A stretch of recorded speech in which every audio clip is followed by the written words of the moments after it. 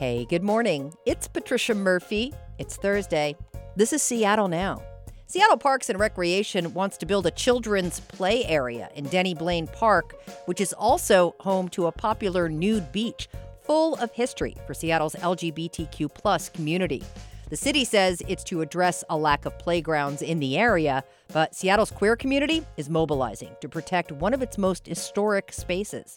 Stranger queer culture and politics reporter Vivian McCall is here to tell us all about it. But first, let's get you caught up. The Seattle Department of Transportation released early designs yesterday for a project to complete the missing link of the Burt Gilman Trail.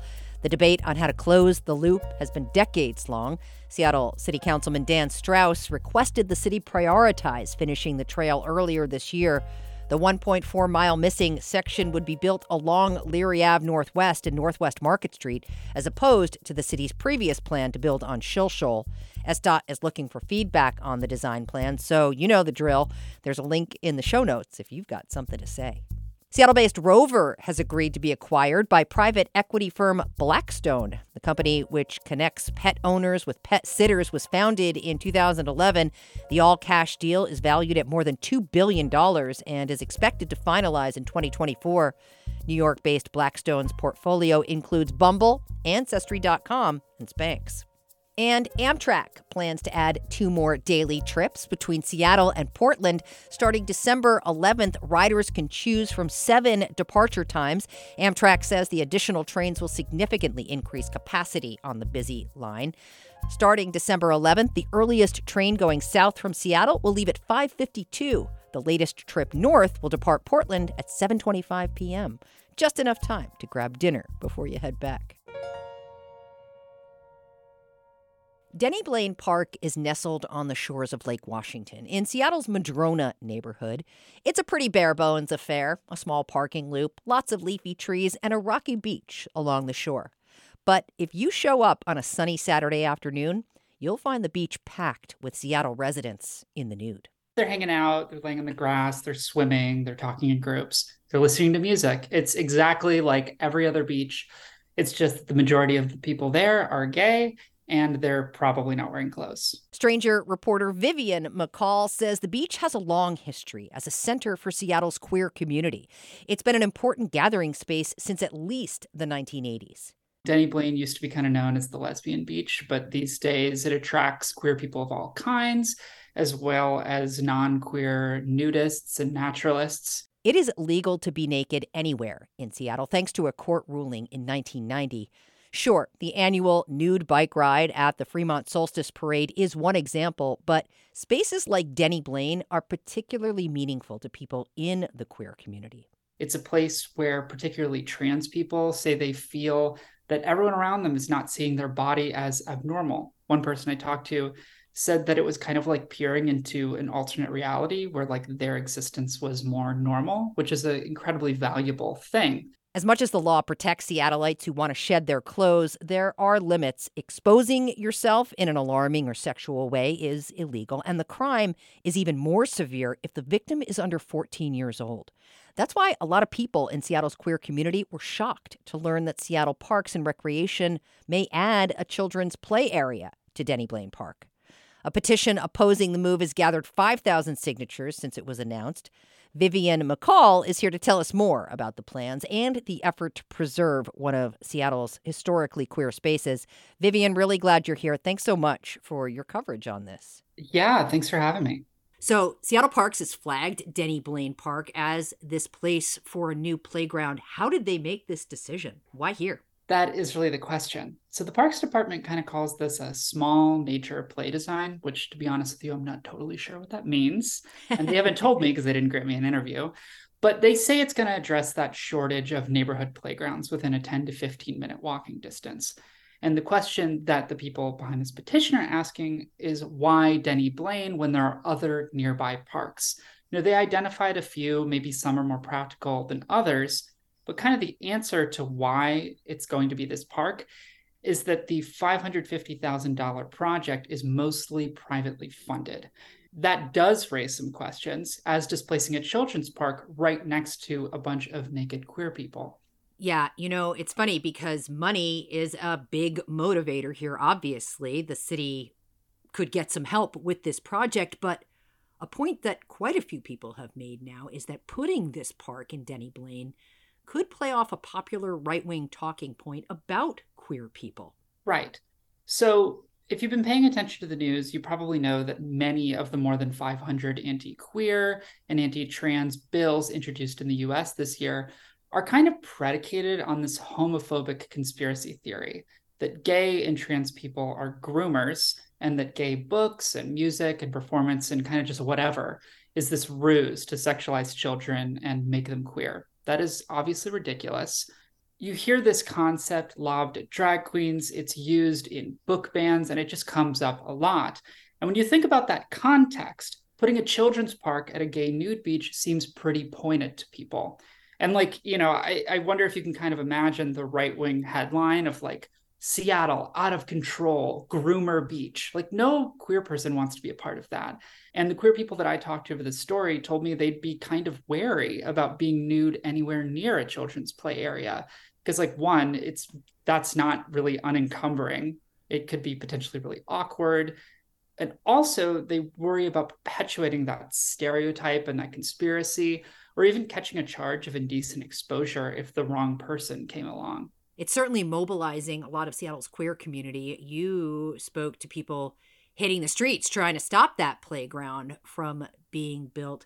I'm imagining they're making some of the same arguments that we just talked about, but what are they doing out there? How are they talking with people? Well, I know that what they're hearing back from people is that they're not hearing much support for this idea. One put it in a way that I really like is that it's kind of like building a skate park in the middle of a kitchen. It just doesn't really seem to make sense to people.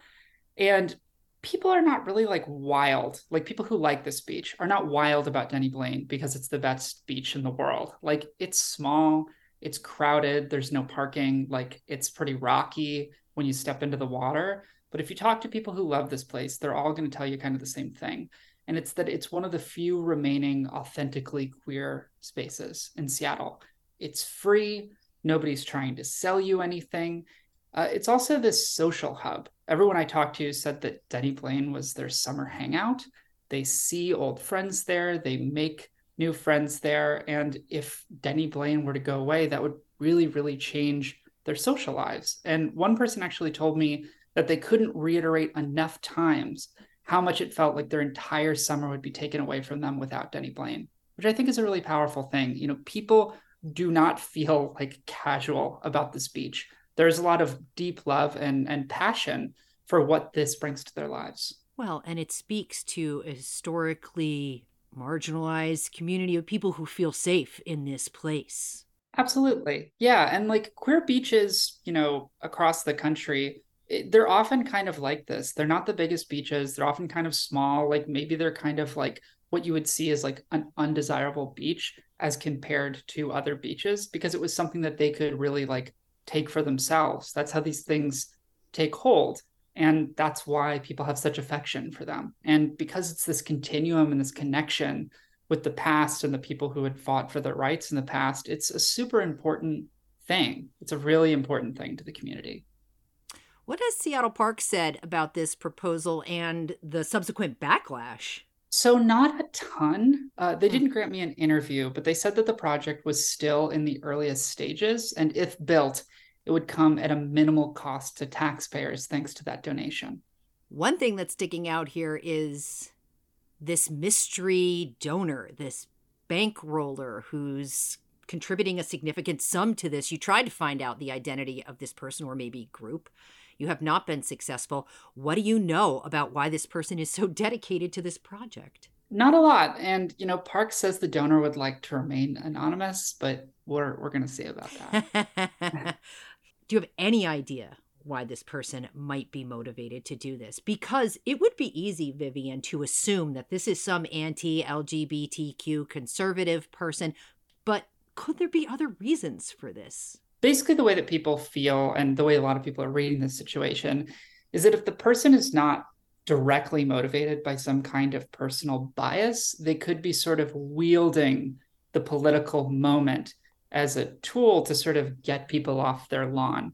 Like in the past, neighbors have complained, like, this is a popular beach, this is a rich neighborhood. It's not inconceivable that someone may be using this as an excuse to just get people from the beach, put something that would be such a hindrance to it continuing as it is, that it would sort of just evaporate as if it were kind of some kind of clever solution.